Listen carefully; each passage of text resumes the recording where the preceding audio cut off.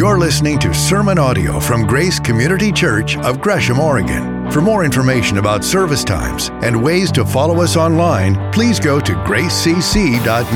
That's gracecc.net. And thanks for joining us. So welcome and good morning to all of you once again. Some of you are our guests and we haven't had a chance to meet, but my name is Jay, and on behalf of our whole church family, welcome. And for our online community, we want to welcome you in once again. We're so glad that you are worshiping with us and here to learn from God's Word with us. So glad that you are with us as well. So we're going to start things off by, cutting to the chase and getting to what is front and center. Whose team are you on? Well, let's find out. Would you take out your phone, please? We're going to take a little poll here, and those of you who are watching online, you can open another browser and do this with us. We'd love for you to do that. We are going to take a poll, and you actually have 6 choices. But who do you want to go to the Super Bowl? Who is your team? We're down to 4 teams today. The conference championships are today. You've got your choice of the San Francisco 49ers. There's 1 fan in the room, okay. Maybe a few more online. There's the Green Bay Packers. Okay, there's 2 fans here and maybe more online, and they beat my Seattle Seahawks last week. We won't talk about that. Still too painful. And then we have the Tennessee Titans. Okay, there's 5 here. And then this must be where all the fans are. Then we have who? The Kansas City Chiefs. How many Wow. Well, your other 2 choices are, my team isn't there. That would be one of my choices. And then the last choice is, I don't care. Yeah. Between us, that's who won the poll in the last service as well, overwhelmingly. We'll put those results up for you in just a second, but we will give you a chance to open your browser, go to that address, and to weigh in, and we'll publish that in just a minute, and for our online folks as well.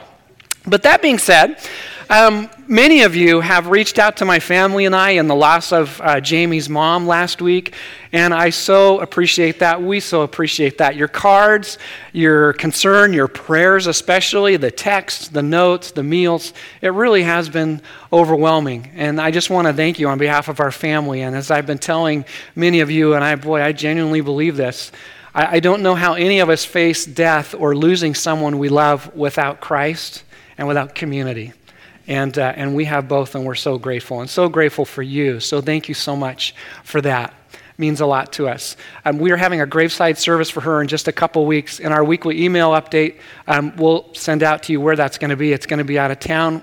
And because of that, we don't expect you to come. We know you love us and are praying for us. But if you would like to come, we'll certainly welcome you and would love to have you there. That being said, let's get back to our poll. Let's see what's going on here. So we're going to publish the results now. And here is who is going to win the Super Bowl. I don't care. Once again, I'm seeing a pattern here. It's a little disturbing. I mean, what do you watch the Super Bowl for? The commercials, right? I mean, come on. That's why any of us watches the commercials. It's the Super Bowl.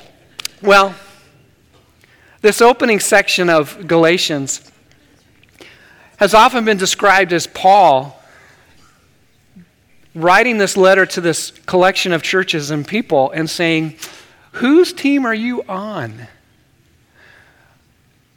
And that's a fair comparison to some degree, but the reality is that's really not a deep enough question, and that's not really what Paul is talking about here. Because you see, God is not looking for fans, like someone who would like a team. God is looking for followers. And there's a huge difference. He's looking for those who will choose to trust him and obey him and respond to his love in their lives and who will follow them with the course of their lives. And that's really the point that Paul's making here. If you were with us a couple weeks ago when we started this series, we looked at how Paul defines the gospel. What is the good news, the gospel, of Jesus Christ? And if you happen to be with us last week, our Gary Brashears stepped in for me because of us losing my mom, our mother-in-law, and he preached an incredible sermon on really expanding what the gospel truly is and looking at very comprehensively, what do we mean by the good news of Jesus Christ? And every so often, there are those messages, those passages that come along that I personally will bookmark and just make sure that every so often I go back and listen to because of the depth of what they cover or what have you. I would encourage you to do that with Gary's sermon from last week. If you or our online friends have not had a chance to listen to that, I would encourage you to, or to go back and watch it on what we have posted on Facebook there in our video archive. Because it is a comprehensive explanation of what the gospel is all about. It's more than just switching teams, because this God doesn't want fans. He wants followers, which now brings us to where we're at in the flow of this letter with the Apostle Paul. He's now going to begin to describe his own spiritual journey, and he's going to describe how his life has changed. And really what we'll look at in this brief passage is he's going to single out what it is that has changed his life. Because you see, there are some dynamics to the Bible, to Christianity, that no other religion and that no other worldview has. And what Paul will describe in this passage is one of those things. There is something he will point to say, this is what has changed my life from the inside out. And I want you to watch for it as I read this passage to you. If you want to go to this passage on your phone, by all means do so. Or your tablet, or however you get there. You may be old school like me and you actually use a print Bible. But we're in Galatians 1 still, starting at verse 11, and this is what he says. This is what has changed Paul's life. I want you to know, brothers and sisters, that the gospel I preached is not of human origin. I didn't receive it from any man, nor was I taught it. Rather, I received it by revelation from Jesus Christ. For you have heard of my previous way of life in Judaism, how intensely I persecuted the church of God and tried to destroy it. I was advancing in Judaism beyond many of my own age among my people, and I was extremely zealous for the traditions of my fathers. But when God, who set me apart from my mother's womb and called me by his grace, was pleased to reveal his Son in me so that I might preach him among the Gentiles, my immediate response wasn't to consult any human being. I didn't go up to Jerusalem to see those who were apostles before I was, but I went into Arabia. Later, I returned to Damascus. And then after 3 years, I went to Jerusalem to get acquainted with Cephas, or the Apostle Peter, another name for him, and stayed with him 15 days. And I saw none of the other apostles, only James, the Lord's brother. So I assure you before God that what I'm writing to you is no lie. And then I went to Syria and Cilicia. I was personally unknown to the churches of Judea that are in Christ. They only heard the report, the man who formerly persecuted us is now preaching the faith he once tried to destroy. And they praised God because of me. So let's go back to these opening verses here as Paul continues to build his argument with the Galatians. Remember, the ground he has covered is that he has reminded them there is one gospel, and that's what Gary helped us see last week. There's only one path, one way to Jesus Christ. And when you dilute that, when you distort that, when you add to that, you begin to lose the only path to right relationship with God and other people. And Paul, to emphasize that point, says, look, gang, I did not make this up. This is not a fairy tale. It's not a bedtime story. It's not a fable. No one taught it to me. It wasn't even a dream I had, and it wasn't even a vision. Jesus Christ literally appeared to me personally. And the details of that are found in another book in the New Testament, in the book of Acts chapter 9. It goes into more detail about what actually happened there as Paul was walking on that Damascus road, and Jesus Christ literally appeared to him in this blinding light that literally blinded Paul for a number of days. But this wasn't something Paul made up. It was personal experience. Now, let me run something by you. Let's take this for a test drive. Do you believe in personal experience of other people? Is that valid to you? Does that carry any weight with you? I think because of the culture we live in, I think because of the accessibility we have through online means, what have you, that we rely and look to with credibility more people's opinions than we ever have before. I'll give you an example.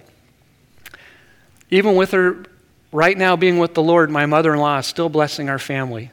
we're in this hard process now of emptying out her apartment, and it's so difficult. I mean, you haven't even gotten to the true grieving you need to do and have to do when you're holding these things in your hands that are memories. And I mean, it just is what it is. But my mother-in-law had an almost brand new ceiling fan in her apartment, and Jamie's family, gifted it to my family of origin. And so yesterday I went over to my mom's house on the west side, and I put in this ceiling fan from my mother-in-law's apartment. And as I'm wiring it up, I realized I have an extra wire. That's a problem. And so what did I do? I went online to Reddit and looked at what an electrician had told someone else, because I didn't want to bother my other busy electrician friends, and learned where that blue wire needed to go and hooked it up. And my understanding is my mom's house is still standing and hasn't burned down yet. But I looked to someone else's opinion and experience to know what to do. How do you decide where you want to go out to eat if you've never been to a restaurant before? How do you decide the multiple options that we have for this or that? How often do we look to other people's opinion for that? So if someone were to come up to me and you and to say, hey, I saw Jesus last night, I mean, understandably, we'd be skeptical about that, and necessarily so in terms of thinking critically about that and really asking questions and testing that. But this carried weight, just like it does now, to the people Paul was writing to. And he's making this point that this is something that happened to me. And then he goes on to prove his point and says, look how I've changed. This man went from being a persecutor of the church and trying to destroy the church to being a propagator and a promoter and a preacher of the gospel and the church. An amazing transformation. So how does that work? Well, again, we've looked at this these last few weeks. The gospel of Jesus Christ isn't something you earn. You don't merit it. It's not about your resume. Anyone at any time can enter into the kingdom of God. Do you buy that? Do you believe that? I mean, could this guy enter into the kingdom of God? Oh, wait a minute. How'd that get back into the slideshow again? If you were here last week, this is our Pastor Bob, who you saw up here earlier. We had an ugly sweater contest here as a staff this last December, and he won, hands down. And this was our, okay, sorry, Bob, but any excuse to tease Bob is a good excuse. But let's think of another example. To make the point here, who is the last person you would ever expect to respond to the gospel of Jesus Christ? Someone who is an enemy of the gospel, hates it, even to the point that they would like to destroy it. As I've thought about this in terms of world figures and a common frame of reference, this is one that came to mind. Do you know who that is? That is Kim Jong-un. He is the leader of North Korea. And he has said many times that his goal is to destroy the church of Jesus Christ and the gospel. If you want more specifics, go to publications like Voice of the Martyrs and others that track persecution around the world. And if you choose to follow Jesus Christ in North Korea, you go to a work camp where you are literally worked to death, or you just disappear and you're never heard of again. Because this man has said, I will destroy the gospel, and all religion for that matter, but the gospel. Now, what would happen if tomorrow you opened your app on your phone, the one that you get your news from, or however you get your news, and you read that Kim Jong-un had become a Jesus follower? And now this man who was out to destroy the church was now preaching the gospel and making a commitment to make his nation into a Christian nation that loved Jesus Christ and that fought. Would that make waves in our world? Would people look at that and go, how does that work? And that's the point with Paul. This was a man who was out to destroy the church and was doing his very best to do so, who literally, through this encounter with Jesus, was completely changed and now was promoting the gospel. And it's remarkable. And how did this happen? It's one of the things that Christianity has that no other religion or worldview doesn't, and he talks about it. What is it? Grace. Christianity is the only worldview, the only religion that claims grace. That God is grace. That he extends himself through grace to us. You will not hear that message anyplace else. Because Jesus wasn't an emissary of God, he was God. He comes to earth. God comes to earth to be one of us. He lives a spirit-filled life. He shows us how to live the very life that we're all looking for. And then he dies on a cross and rises again. And in doing so, he takes all our brokenness, all our sinfulness on him, and he substitutes himself for us. And then by rising to new life, he gives us the power through his Holy Spirit to live the very life we're looking for. Forgiveness, a fresh start, joy, hope, peace, a future, and life now, and on it goes. No other worldview teaches that. And Paul says, God's grace is what changed my life. So the next legitimate question is, well, what in the world is grace? And we've talked about that. And a working definition is this: God's unmerited acceptance, freely given for the sake of relationship and for enablement to serve him and others. And we see both these things being lived out in Paul's life. So how does God's grace work? Well, it comes to us and calls us, just like it did Paul. And again, this is not a principle. This is the person of Jesus Christ through his Holy Spirit. He comes to us personally. And he talks about Jesus himself, how this happens. He said in the Gospel of John that no one can come to me unless the Father who sent me draws them, and I will raise them up on the last day. And this word actually has a couple ways it can be defined. It can mean draws, as in wooed or persuades. It can also mean drag. So what happened to Paul was he was literally dragged into the kingdom of God. God's grace was irresistible to him. Jesus appeared to him. He had no choice. I mean, it just overwhelmed him. And God does call people like that. But God also calls people by drawing them. It's a process over time. And without opening too many theological debates here, can you resist God's grace? I personally believe you can. I think sometimes it's irresistible, and I think sometimes it isn't. It can be resisted, rather. But either way, God draws people to himself in different ways. He did that with Paul, overwhelmed him, but we see people in the book of Acts like Lydia, the seller of purple, who was wooed, who was persuaded, who over time chose to receive God's grace and to receive the Lord herself. So God does both. And for me, those of you who know my story, when I went to that Young Life camp, I felt like I had a choice to make that I could have resisted, and I chose not to. It was I going to follow Jesus Christ or not? And I chose to follow him. And his grace changed my life too. But regardless, whether you're overwhelmed like Paul was, or you're wooed and drawn like Lydia was, the common denominator is you got to respond.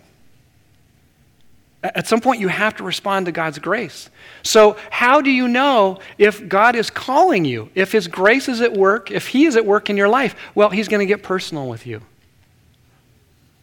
Just like he did Paul. Maybe not in that form, in that way, but look what happened with Paul. In his story, he says that when he was overwhelmed by Jesus after his sight was restored, the first thing he did was he went to Arabia. Do you know what's in Arabia? Not much. Mostly desert. And there are a number of scholars, and I think they're right. They think what Paul did was he went into the desert, and all these Old Testament scriptures, all these Old Testament promises and prophecies and predictions about the Messiah, about the one who would come, all the dots began to become connected for him. And he realized all along, for thousands of years, that was talking about Jesus Christ. And I think all of a sudden, this got extremely personal for him because he realized that this God he had experienced was the God he had been promised. And once that happens, once God's grace, God himself gets personal with you. It moves from just being information to transformation. But the truth has to get personal with you. By way of example, and some of you have heard this story as well. Many of you know that I reluctantly run. I like to run with my wife, Jamie, but for many years I didn't. Jamie would go out running and I'd watch her go, and I knew intellectually, boy, running's good for me. It makes me feel better. It's especially great when you stop and you don't have to do it anymore. But, I knew all the health benefits. I knew all the reasons why I should exercise in that way and could. And then one day, when I reluctantly went on a run with my wife, she turned to me and she said, "Would you consider running with me all the time?" And I said, "Okay." "Really?" "No." I said, "Okay, yeah, I'll run with you." And many years ago, when that happened, ever since then, I run pretty consistently because I'm running with my wife. And prior to that, I could have told you, these are all the health benefits, and this is all the information, and this is all the reasons why.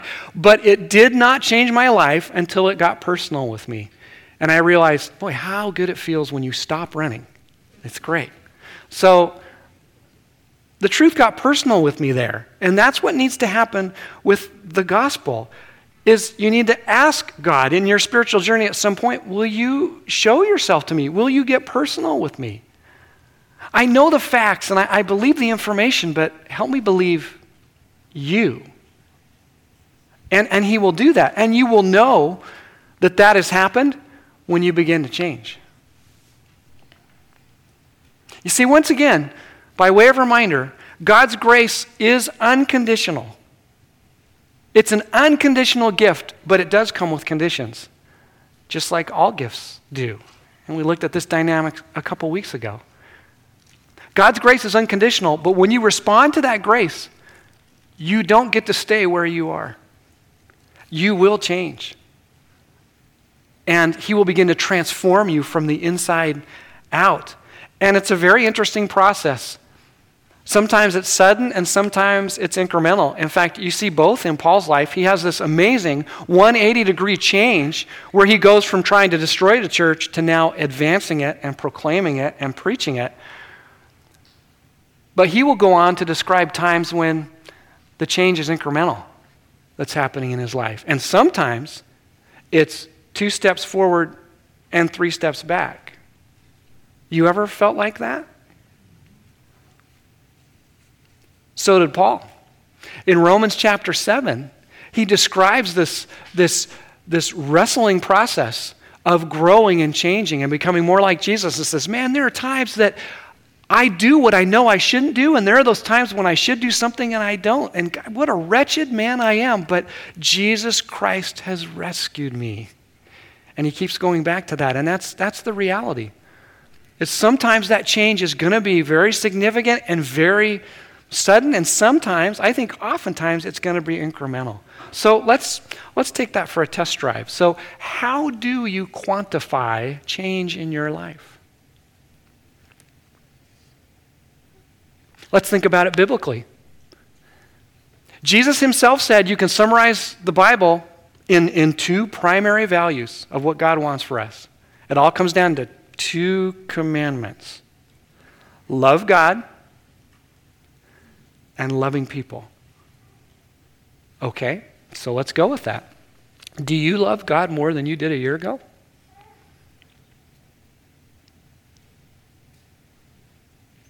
Do you love the people in your life more than you did a month ago?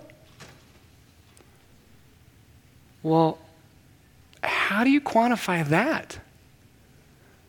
Well, are you more giving to those around you than you used to be? Are you more forgiving? Do you serve other people more than you used to? Do you give people the benefit of the doubt who don't necessarily deserve it more than you used to? Boy, this is still pretty hard to quantify. But again, Paul models something for us that is, I think, very significant and that is a big piece of helping you and I understand how we're changing and how we used to be versus where we are now. Because sometimes it feels like nothing has changed. When Paul went into the Arabian desert, he didn't stay there. We don't know how long he was there, but what did he do? He comes back to community. If there's a secret sauce in all this, in quantifying change, this is it. Community. It's one of the many reasons why we need each other. Because you are only going to grow so much outside of community in your relationship with God. How do I know if I'm more loving?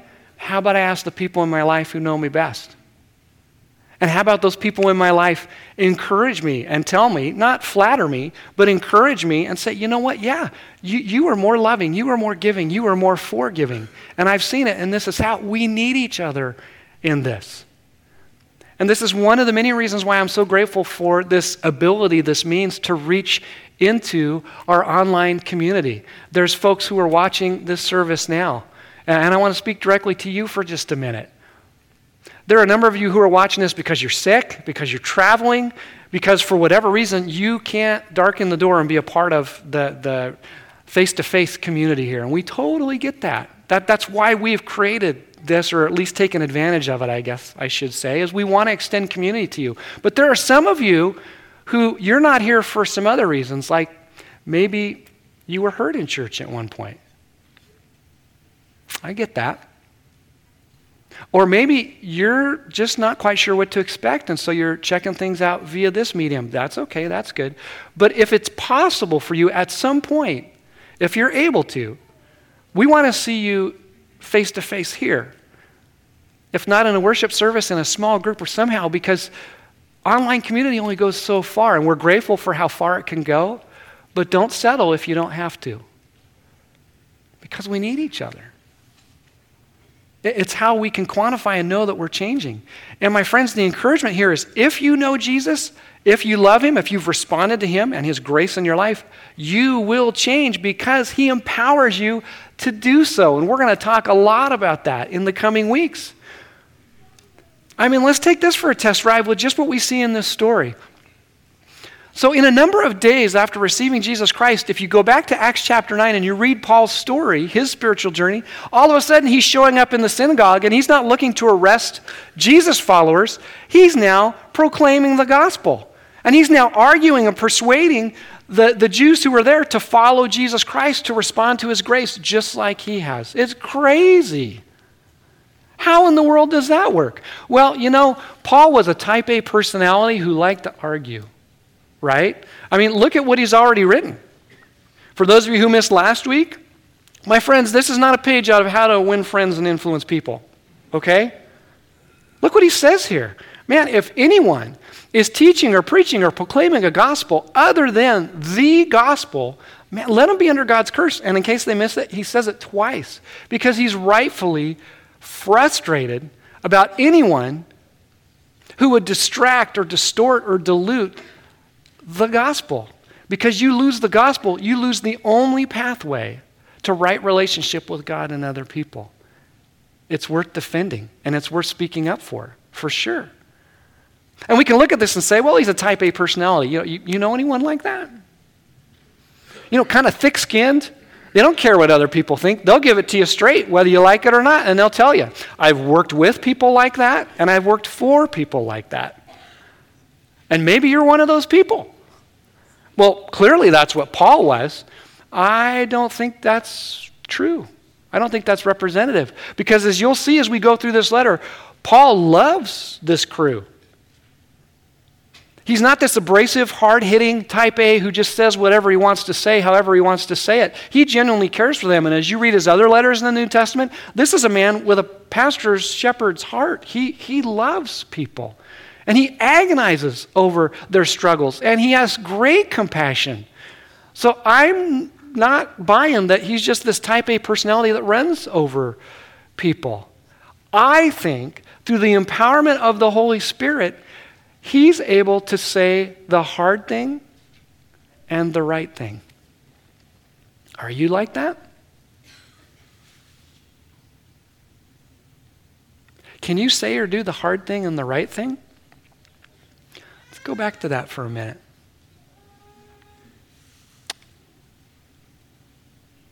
Will you confront someone in love?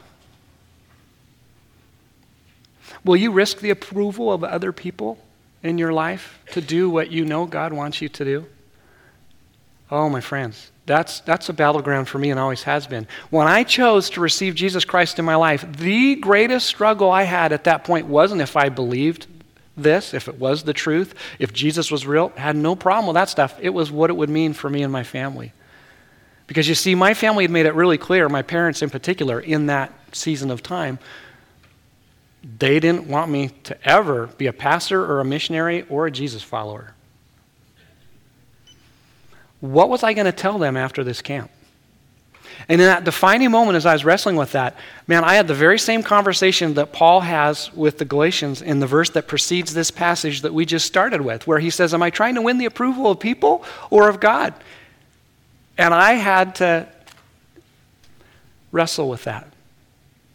And in that moment, I chose to please God and not to look to please anybody else because I knew Jesus was real. I knew he loved me. I knew his grace was tangible and mine to have. But it had to be on his conditions and not mine. And that may mean that there were people in my life who wouldn't approve of that. That I might have friends who thought, what in the world did you just do? This is supposed to be a camp where you go and eat food and chase pretty girls and eat more food and have fun with your friend. Jesus? Seriously? You bought into that? Yep, I did. I'd do it all over again and twice on Sunday. Because Jesus is life. His grace is real. And through his empowerment, I can do the hard thing and I can do the right thing, and so can you. And I'll give you some tangibles. His grace enables you to forgive someone who you don't feel like forgiving. His grace enables you to serve someone who does not deserve it. His grace enables you to give the benefit of the doubt to somebody when you don't feel like it. But I'll give you some more tangibles. It's the person who years ago chose to follow Jesus, respond to his grace. They were in a relationship. They were living with their significant other. And that person chose not to follow Jesus. And as this person began to grow in Jesus, they realized, God wants me to be married to someone who knows and loves him, if at all possible. And so they had a conversation, and that other person said, I'm not into this Jesus stuff. And so they were on the road to get married. They were engaged. This person broke off the engagement. And to this day, they're still not married. And I so respect them because they did the hard thing and they did the right thing. This is about the couple who so badly wants to sleep together, even though they've been dating and everyone around them, all their peers are sleeping together, but they know that that's not what God wants for them, so they're choosing to save themselves for one another until they get married because that honors God and honors each other. The hard thing, but the right thing. This is the person who so badly wants to look at porn. Every day it's a struggle for them, and every day they're in the trenches wrestling with that and not giving in to that. And when they do, they seek forgiveness and they go back at trying to do the hard thing and the right thing. And so it goes. What would you fill in the blank there? The encouragement for you and me is that this God, through his grace, through his very presence in our lives, gives us the ability to trust and obey him. And this is how it tangibly works itself out in our lives. For the what?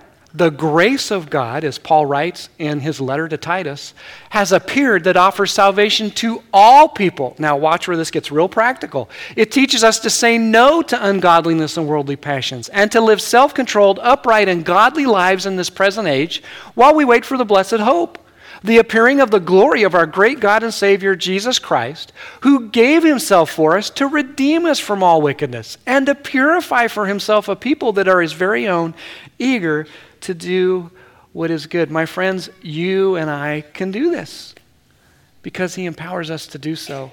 And he promises blessing and joy for those of us who will choose to trust and obey him. So this is my question for me and you as we prepare to respond to God's word, and as I invite our worship team to come back up.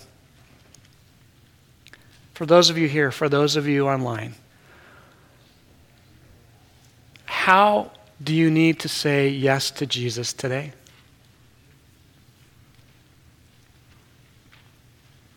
Because my sense is in a gathering of this many of us, and certainly for those who are online, there are some of you who recognize through the Holy Spirit working in your life right now, that if you're honest with yourself, you're more of a fan than a follower. And so for you to say yes to Jesus today means that you need to go all in. You need to say, Jesus, I am going to follow you with my life. For those of us who do know Jesus, what does it mean for you to say yes to him today? Or what does it mean for you to say no to what he would have you say no to in your life? Because at the end of the day, this is the reality. Because of his grace, you can do this. You can trust and obey him even when you don't feel like it. Because he gives you the ability to do just that. So as we respond together, I'm going to invite you as you worship to remember we have communion off to the sides. Remind yourself of what he's done for you. But ask him to speak to you. How do you want me to say yes to you today, Jesus? And what do I need to say no to? And let's worship him together. God, thank you that your grace is real, that you are real, that the power of your Holy Spirit is real, and that life on your terms is always better than life on ours. Would we believe that? Would we experience that? Would you continue to move powerfully in us as we choose to trust and obey you? Thank you for your grace. And thank you that you are here with us. We pray this in Jesus' name. Amen. I hope you believe what you just sang. Yesterday I was visiting my dad who's recovering from breaking his hip. He's in a rehab facility on the west side.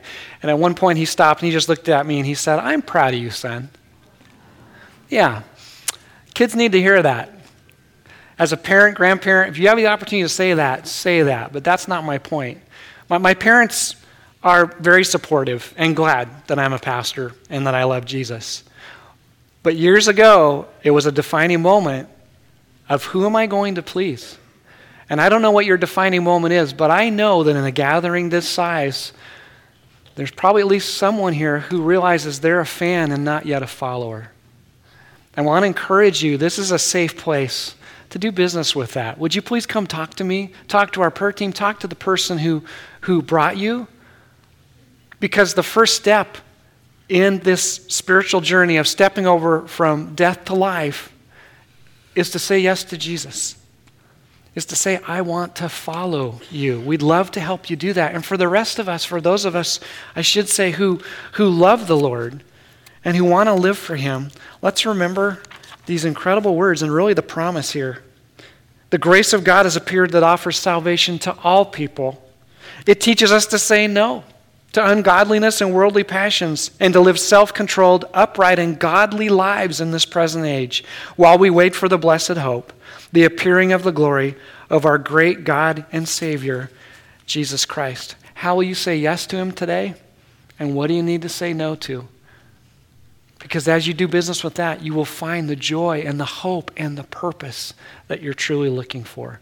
And let me pray that blessing over you. I thank you once again for each person here, for those who are watching and listening from our online community. Lord, thank you that you are the God who pursues us, who loves us, who unconditionally invites us into your kingdom, but then you call us to trust and obey you because that is how we find life and joy and hope and happiness and peace and purpose.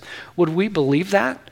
Would we take you at your word? And as we go from here, would we live out the life change that you bring?